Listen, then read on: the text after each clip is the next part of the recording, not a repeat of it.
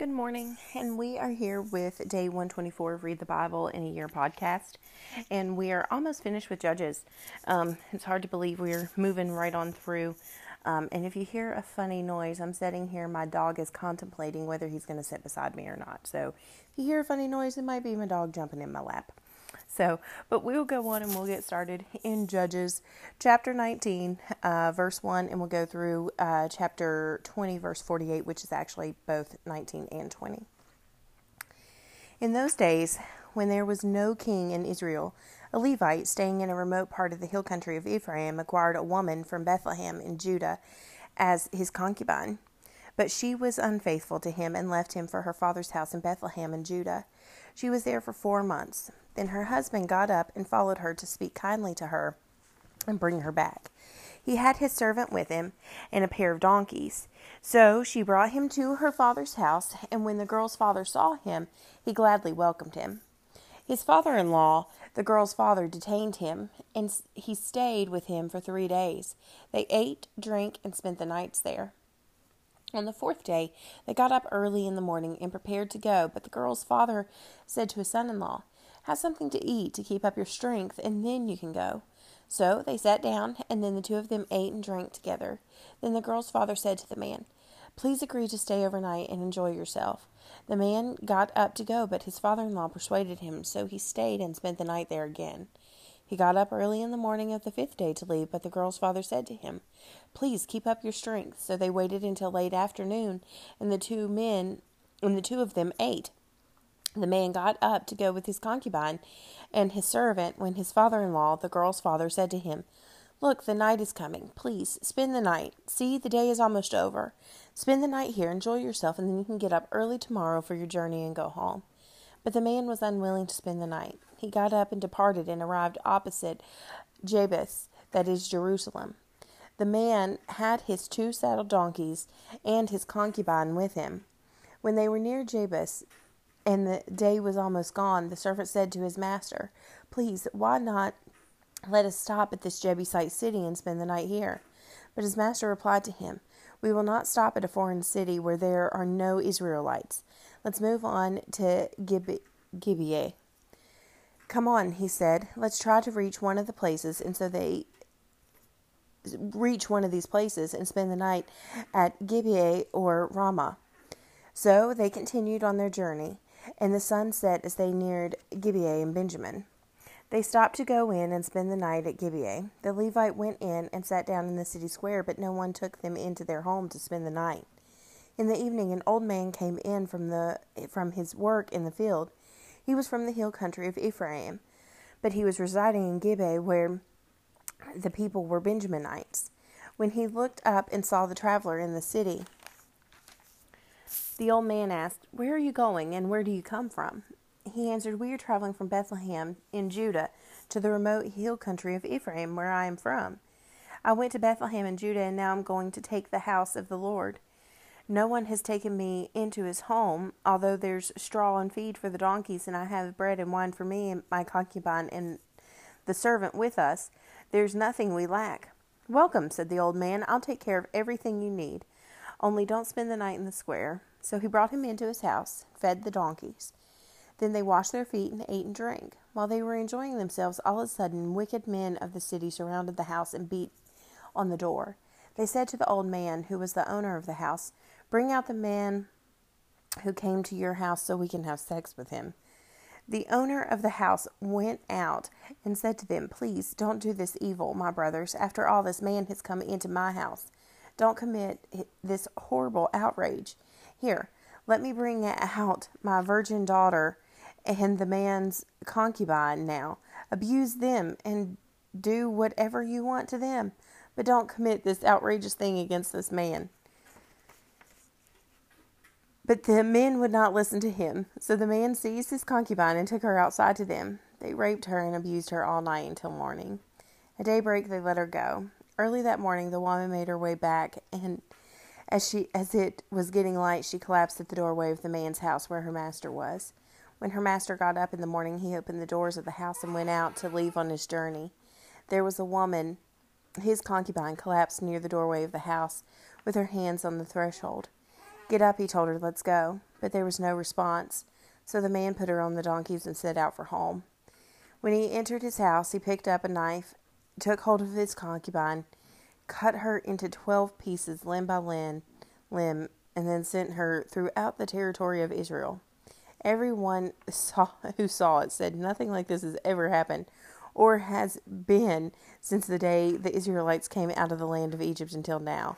Think it over, discuss it, speak up." What an interesting piece of passage. Whew.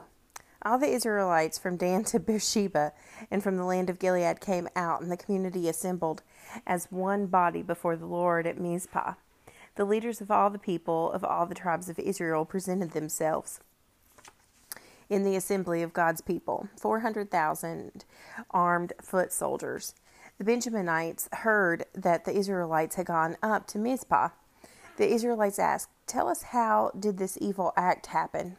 The Levite, the husband of the murdered woman, answered, "I went to Gibeah in Benjamin with my concubine to spend the night.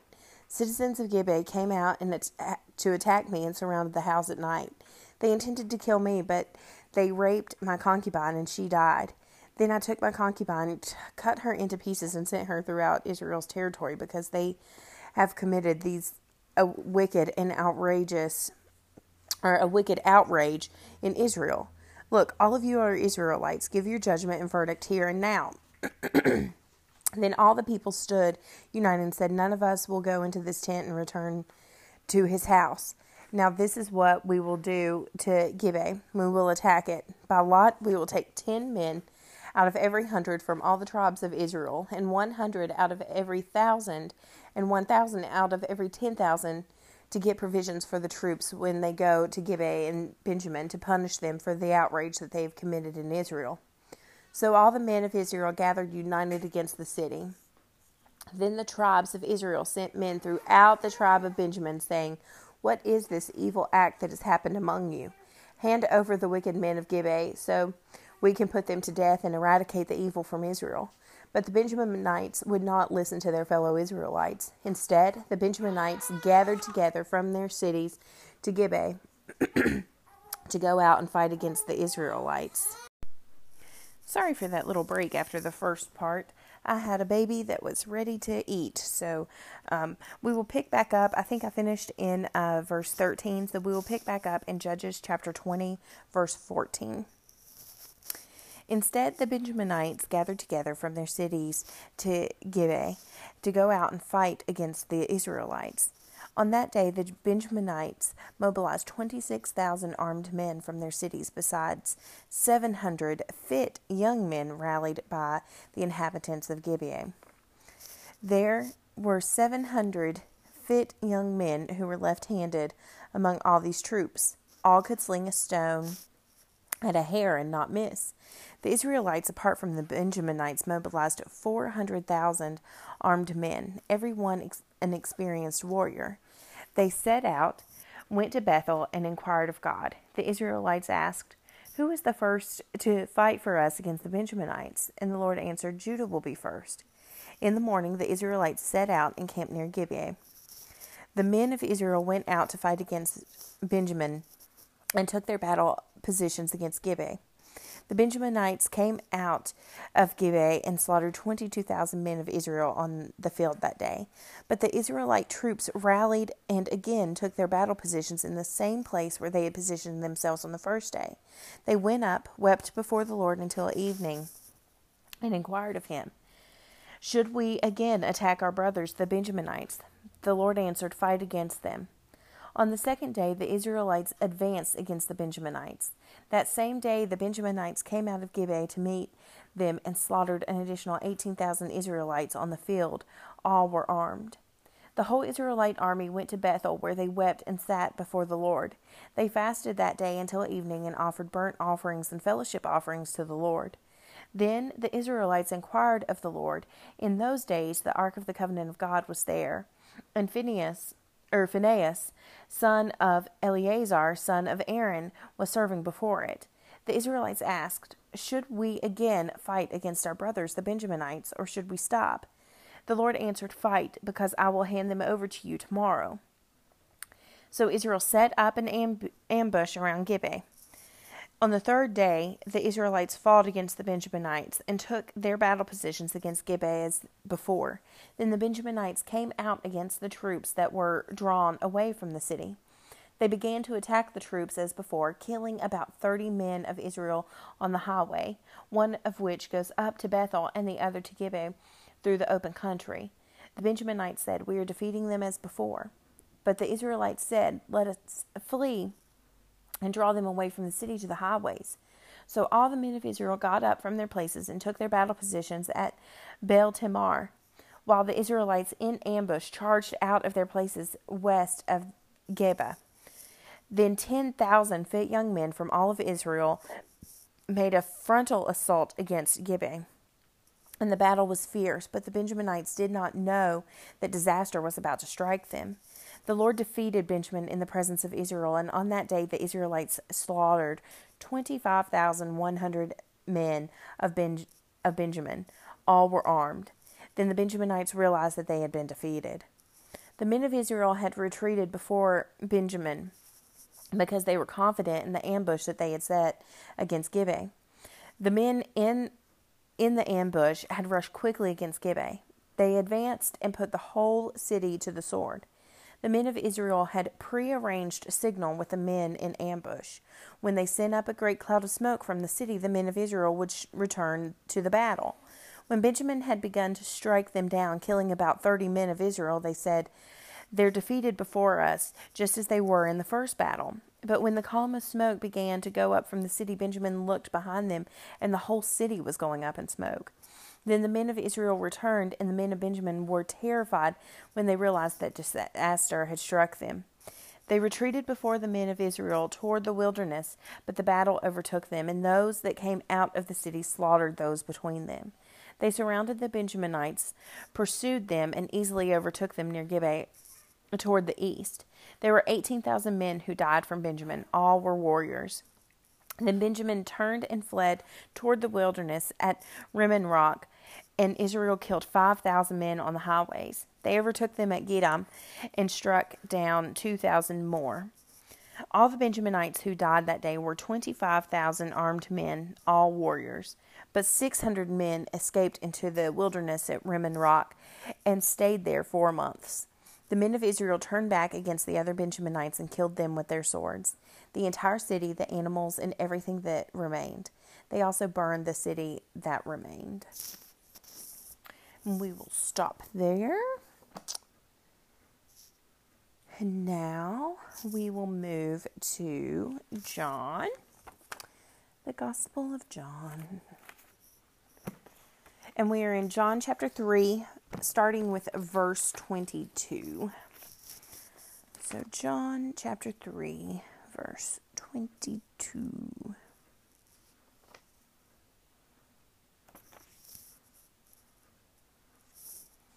Oh, it would help if I was in the right spot. It looked a little funny.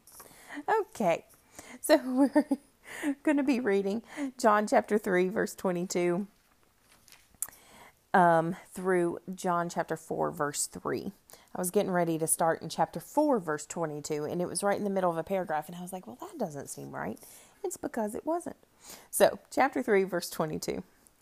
After this, Jesus and his disciples went to the Judean countryside, where he spent time with them and baptized. John was also baptizing in Aenon near Salim, because there was plenty of water there. People were coming and being baptized since John had not yet been thrown into prison. Then a dispute arose amongst John's disciples and a Jew about purification. So they came to John and told him, "Rabbi, the one you testified about and who was with you across the Jordan is baptizing, and everyone is going to him." John responded, "No one can receive anything unless it has been given to him from heaven. You yourselves can testify that I said, 'I am not the Messiah, but I've been sent ahead of him.'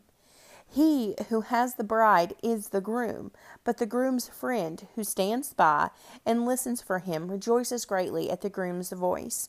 So this joy of mine is complete. He must increase, but I must decrease. The one who comes from above is above all. The one who is from earth is earthly and speaks in earthly terms. The one who comes from heaven is above all. He testifies to what he has seen and heard, yet no one accepts his testimony. The one who has accepted his testimony has affirmed that God is true. For the one whom God sent speaks God's words, since he gives the Spirit without measure. The Father loves the Son and has given all things into his hands.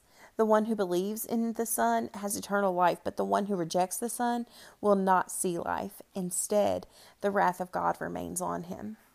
Chapter 4. When Jesus learned that the Pharisees had heard he was making and baptizing more disciples than John, though Jesus himself was not baptizing, but his disciples were, he left Judea and went again to Galilee. And we will stop there and pick up with chapter 4, verse 4 the next time. Now we will move on to Psalm 104.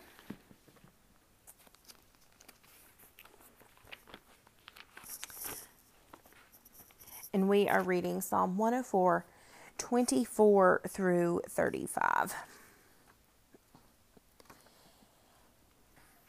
How countless are your works, Lord! In wisdom you have made them all. The earth is full of your creatures.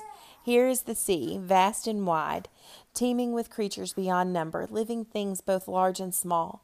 The ships move about, and Leviathan, which you formed to play there.